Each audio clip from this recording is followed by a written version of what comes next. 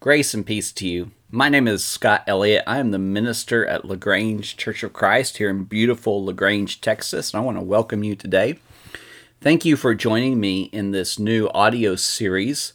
We're entering into a series of lessons entitled Instruction in the Faith. And what this series seeks to do is to address this question of what do we do with new converts or children? What are the things that we want to teach them and pass on to them that are important to the Christian faith? This has been an important question for a long time, and I want to begin with a series of questions that we can reflect on to kind of help set the tone for this.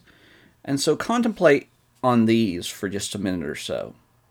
When a person becomes a Christian, what do we do? Do we teach them anything before they become a Christian? And if so, what? What do they need to know after they become a Christian? Where do we begin? These are all questions, and they're questions that Christians have been asking for a long time, since the early days of the church.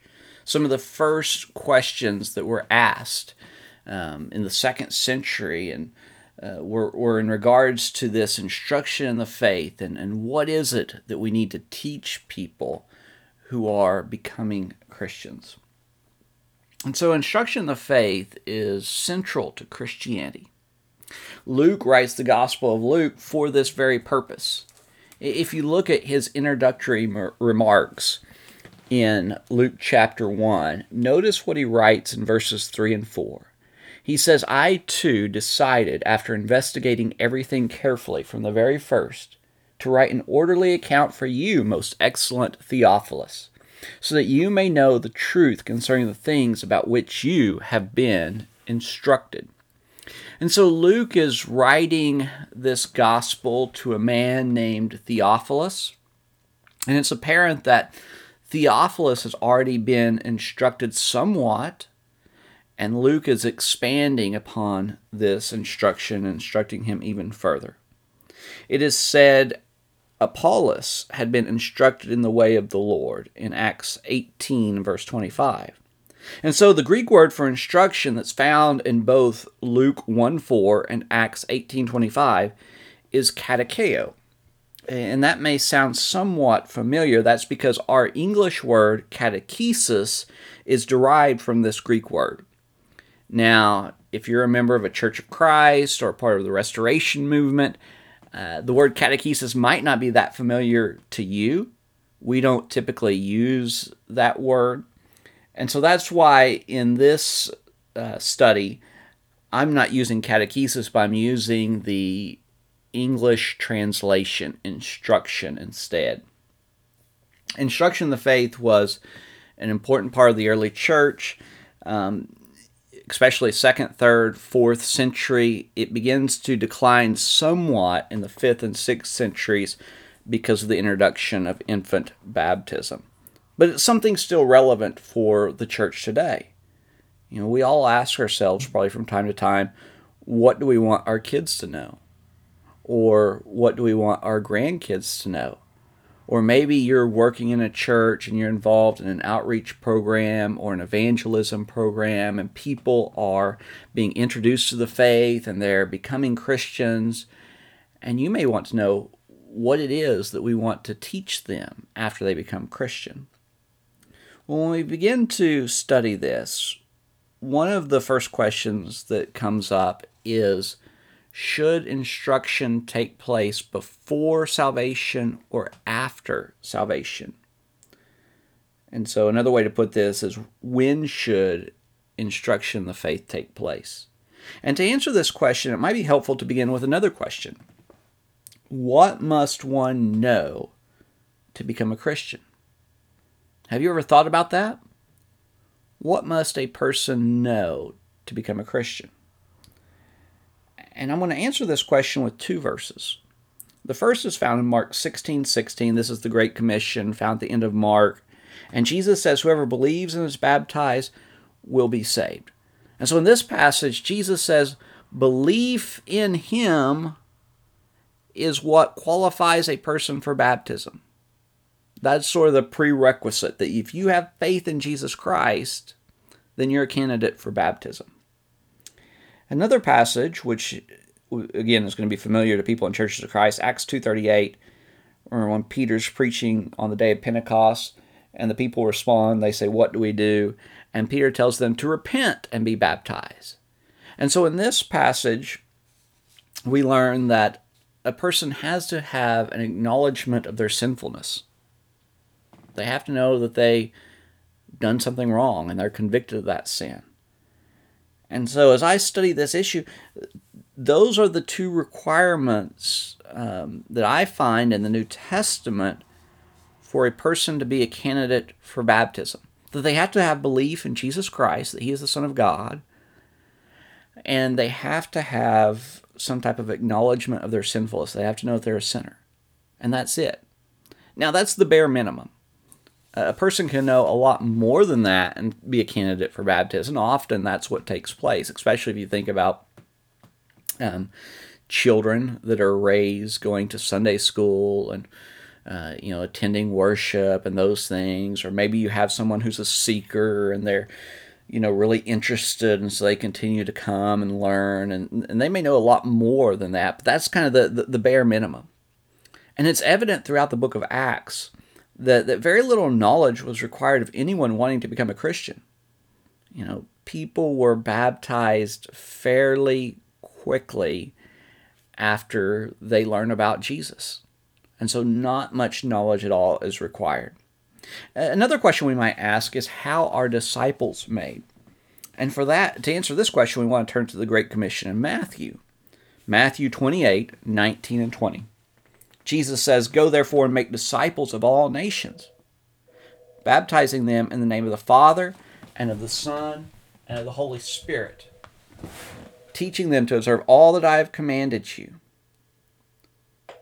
Jesus instructs us to baptize and then to teach. It's interesting here. Jesus says, "Go make disciples of all nations." Okay, well, how are we to make disciples? He answers the question for us by baptizing them in the name of the Father, Son, and the Holy Spirit, and then teaching them to observe all that I have commanded you. New Testament scholar R.T. France points out the uniqueness of this order in the world of Christianity. In his commentary on Matthew, he writes this: "The order in which these two participles occur differs from what has become common practice in subsequent Christian history, in that baptism is in many circles administered only after a period of teaching to those who have already learned. It can become in such circles more a graduation ceremony than an initiation. If the order of Matthew's participles is meant to be noticed, he is here presenting a different model, whereby baptism is the point of enrollment into a process of learning which is never complete.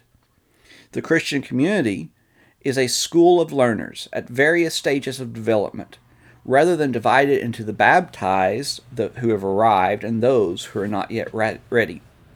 And so France is saying that what we find in Christian history is different from what is presented in the Gospel of Matthew. And if we're to take Jesus seriously, if we're to take the Gospel of Matthew seriously, then the pattern is to first baptize and then to teach. And so instruction is to primarily take place after one has professed faith in Christ and been baptized in the name of Jesus. However, this does not apply to all cases, and we've talked about some of these already. You might think about children within a congregation who are not yet ready to be baptized, but we continue to instruct them in certain ways.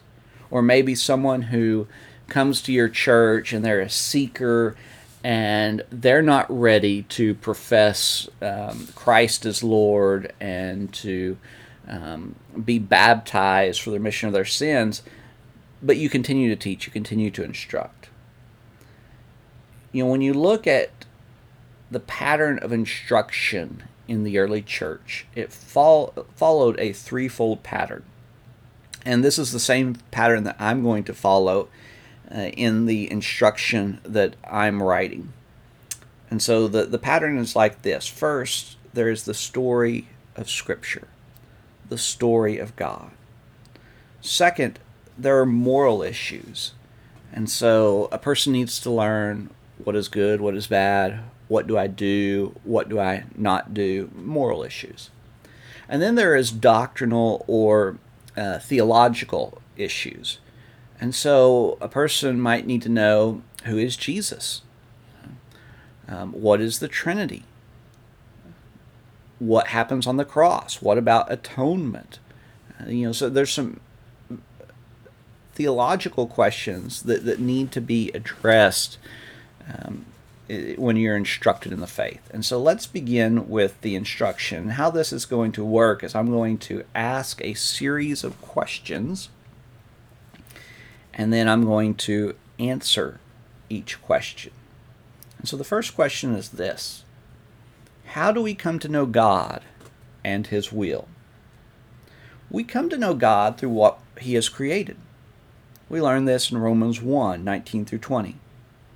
For what can be known about God is plain to them, because God has shown it to them. For His invisible attributes, namely His eternal power and divine nature, have been clearly perceived ever since the creation of the world in the things that have been made. So you can go outside. You can look at the sky. You can look at the trees. You can look at the stars, the moon and the sun. You can look at the mountains. You can look at the ocean. You can look at these things and know that there is a God. That something doesn't come from nothing. There has to be a creator. Next, we come to know God and His will through the Bible. And so John 20, 30 and 31 states, Now Jesus did many other signs in the presence of the disciples, which are not written in this book. But these are written so that you may believe that Jesus is the Christ, the Son of God, and that by believing you may have life in His name. So at the very end of the Gospel of John, John tells us why he writes this Gospel. He says, I'm writing this to reveal something about Jesus, to reveal that Jesus is the Christ, that He is the Son of God. And that by revealing these things, you might believe and have eternal life. And so we come to know God and His will by reading the Bible, by looking at Scripture. What is the Bible and what is its purpose for us? Well, the Bible is the Word of God. And one of its main purposes is to assist us in our transformation into the image of Christ. 2 Timothy 3, 16 and 17. All Scripture is breathed out by God and profitable for teaching, for reproof, for correction, and for training in righteousness, that the man of God may be complete, equipped for every good work. Some translations say that all Scripture is inspired, and that's a fine translation, but the literal Greek says that Scripture or the Bible is breathed out by God. It comes from God. And the purpose is to make us complete or whole. And that when we become a Christian, we enter into this journey. It's a process of sanctification, that we are imperfect beings and we need to be made perfect or complete or whole. And Scripture helps us to do that. We're being transformed into the image of Jesus. How does the Bible work in our lives? The Bible is unlike other books. It is alive and at work in our lives when we read it, hear it read, or meditate on it. Hebrews 4:12.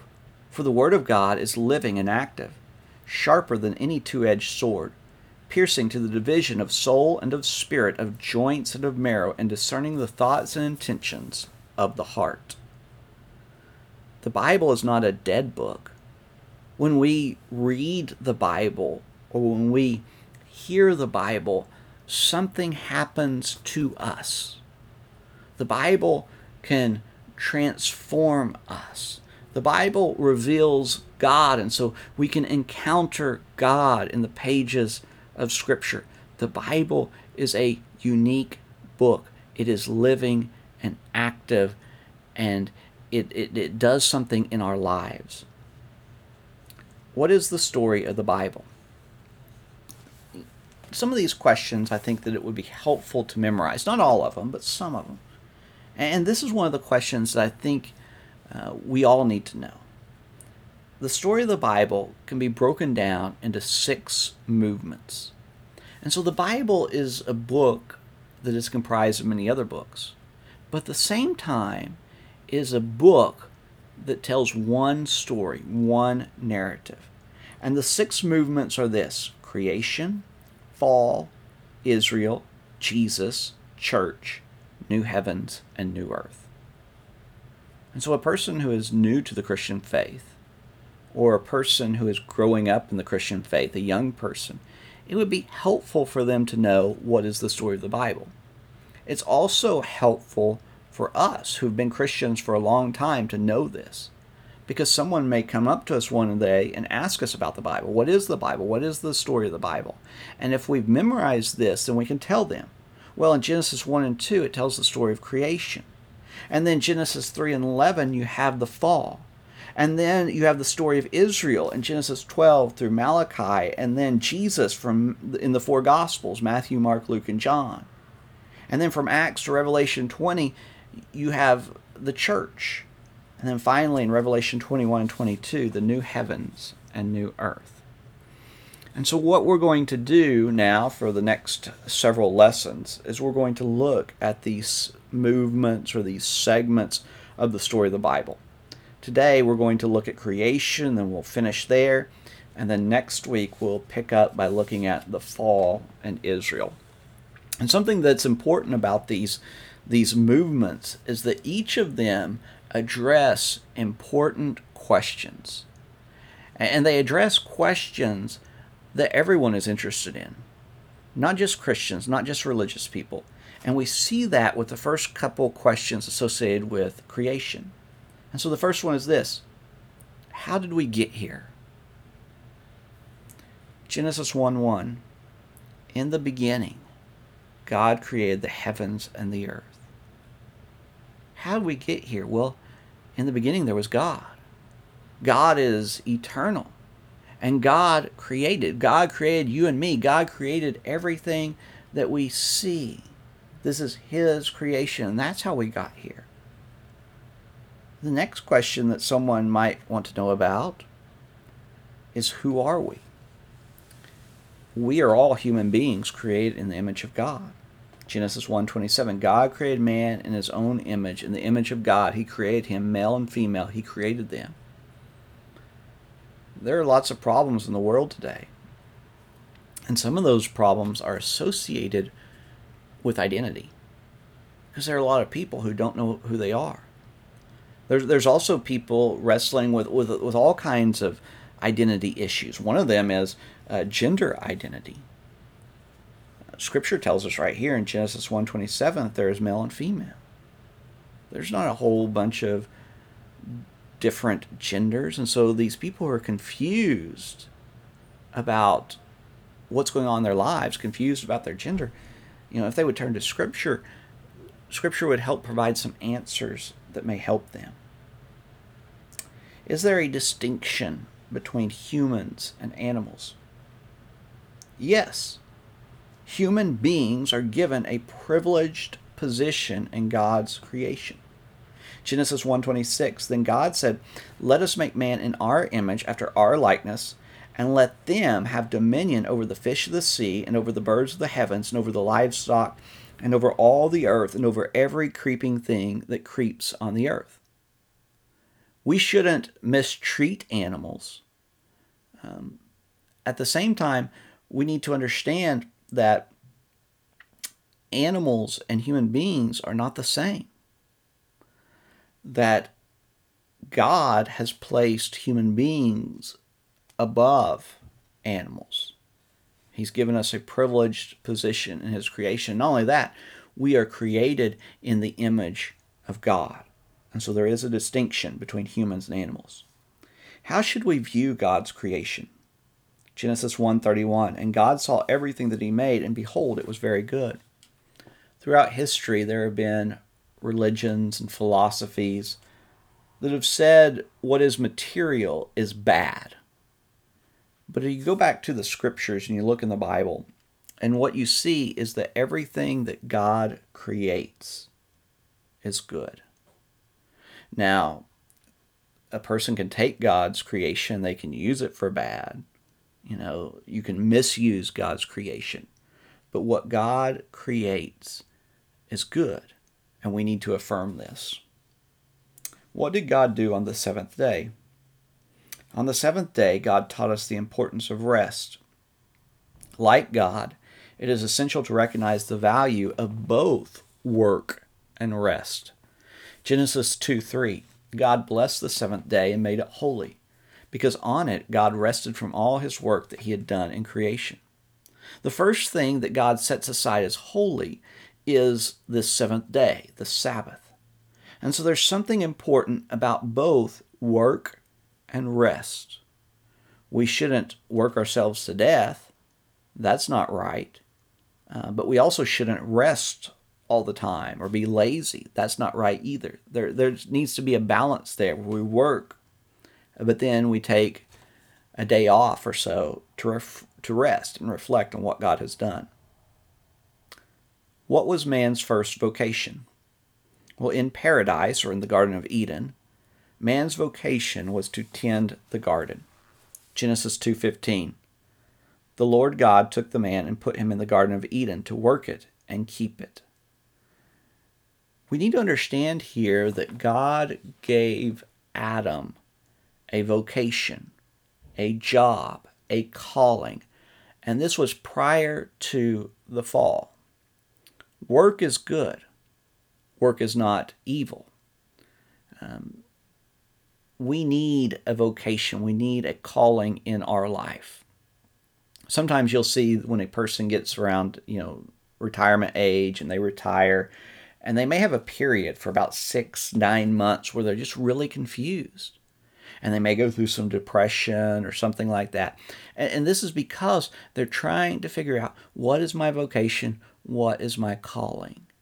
You can't just stop and do nothing if, that may be enjoyable for a while, but eventually it has a negative impact on you. It's going to negatively affect your mental health, because we need something. We need a vocation. We need a calling.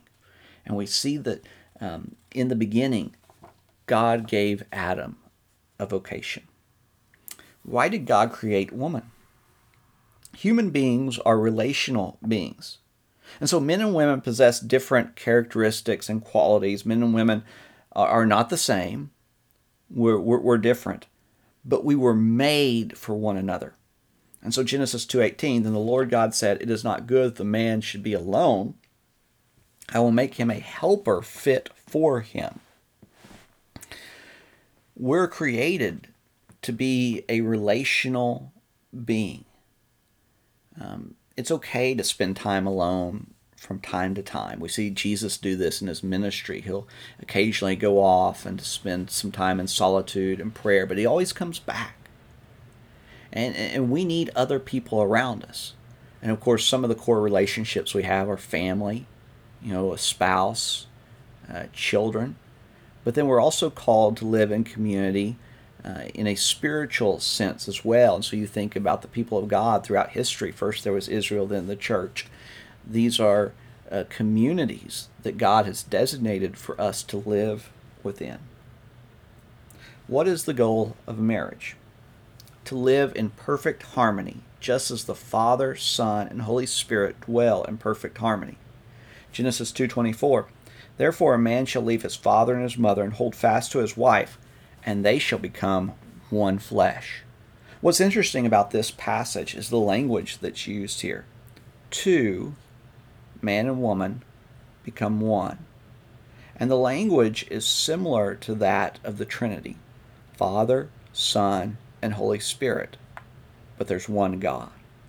And so in our marriages, we are to strive to be perfectly unified so that we can reflect the glory of God to others. Now, We don't always live up to this. In fact, most of the time we often fail. This is a high goal, but it's good to have high goals. And what we see here is that Christian marriage is a witness. We are to be a witness to others around us and a witness to the world by how we live and behave within our marriage. Well, thanks for joining me today. Next week, again, we're going to pick up with this story again, and we're going to look at the fall and Israel. What you're hearing is some curriculum that I've developed myself, and so if you're interested in getting a copy of this curriculum, I'd be happy to send it to you free of charge. And so you can email me at Scott, SCOTT, at LaGrangeCoc.com. Thanks for tuning in. We'll see you next week.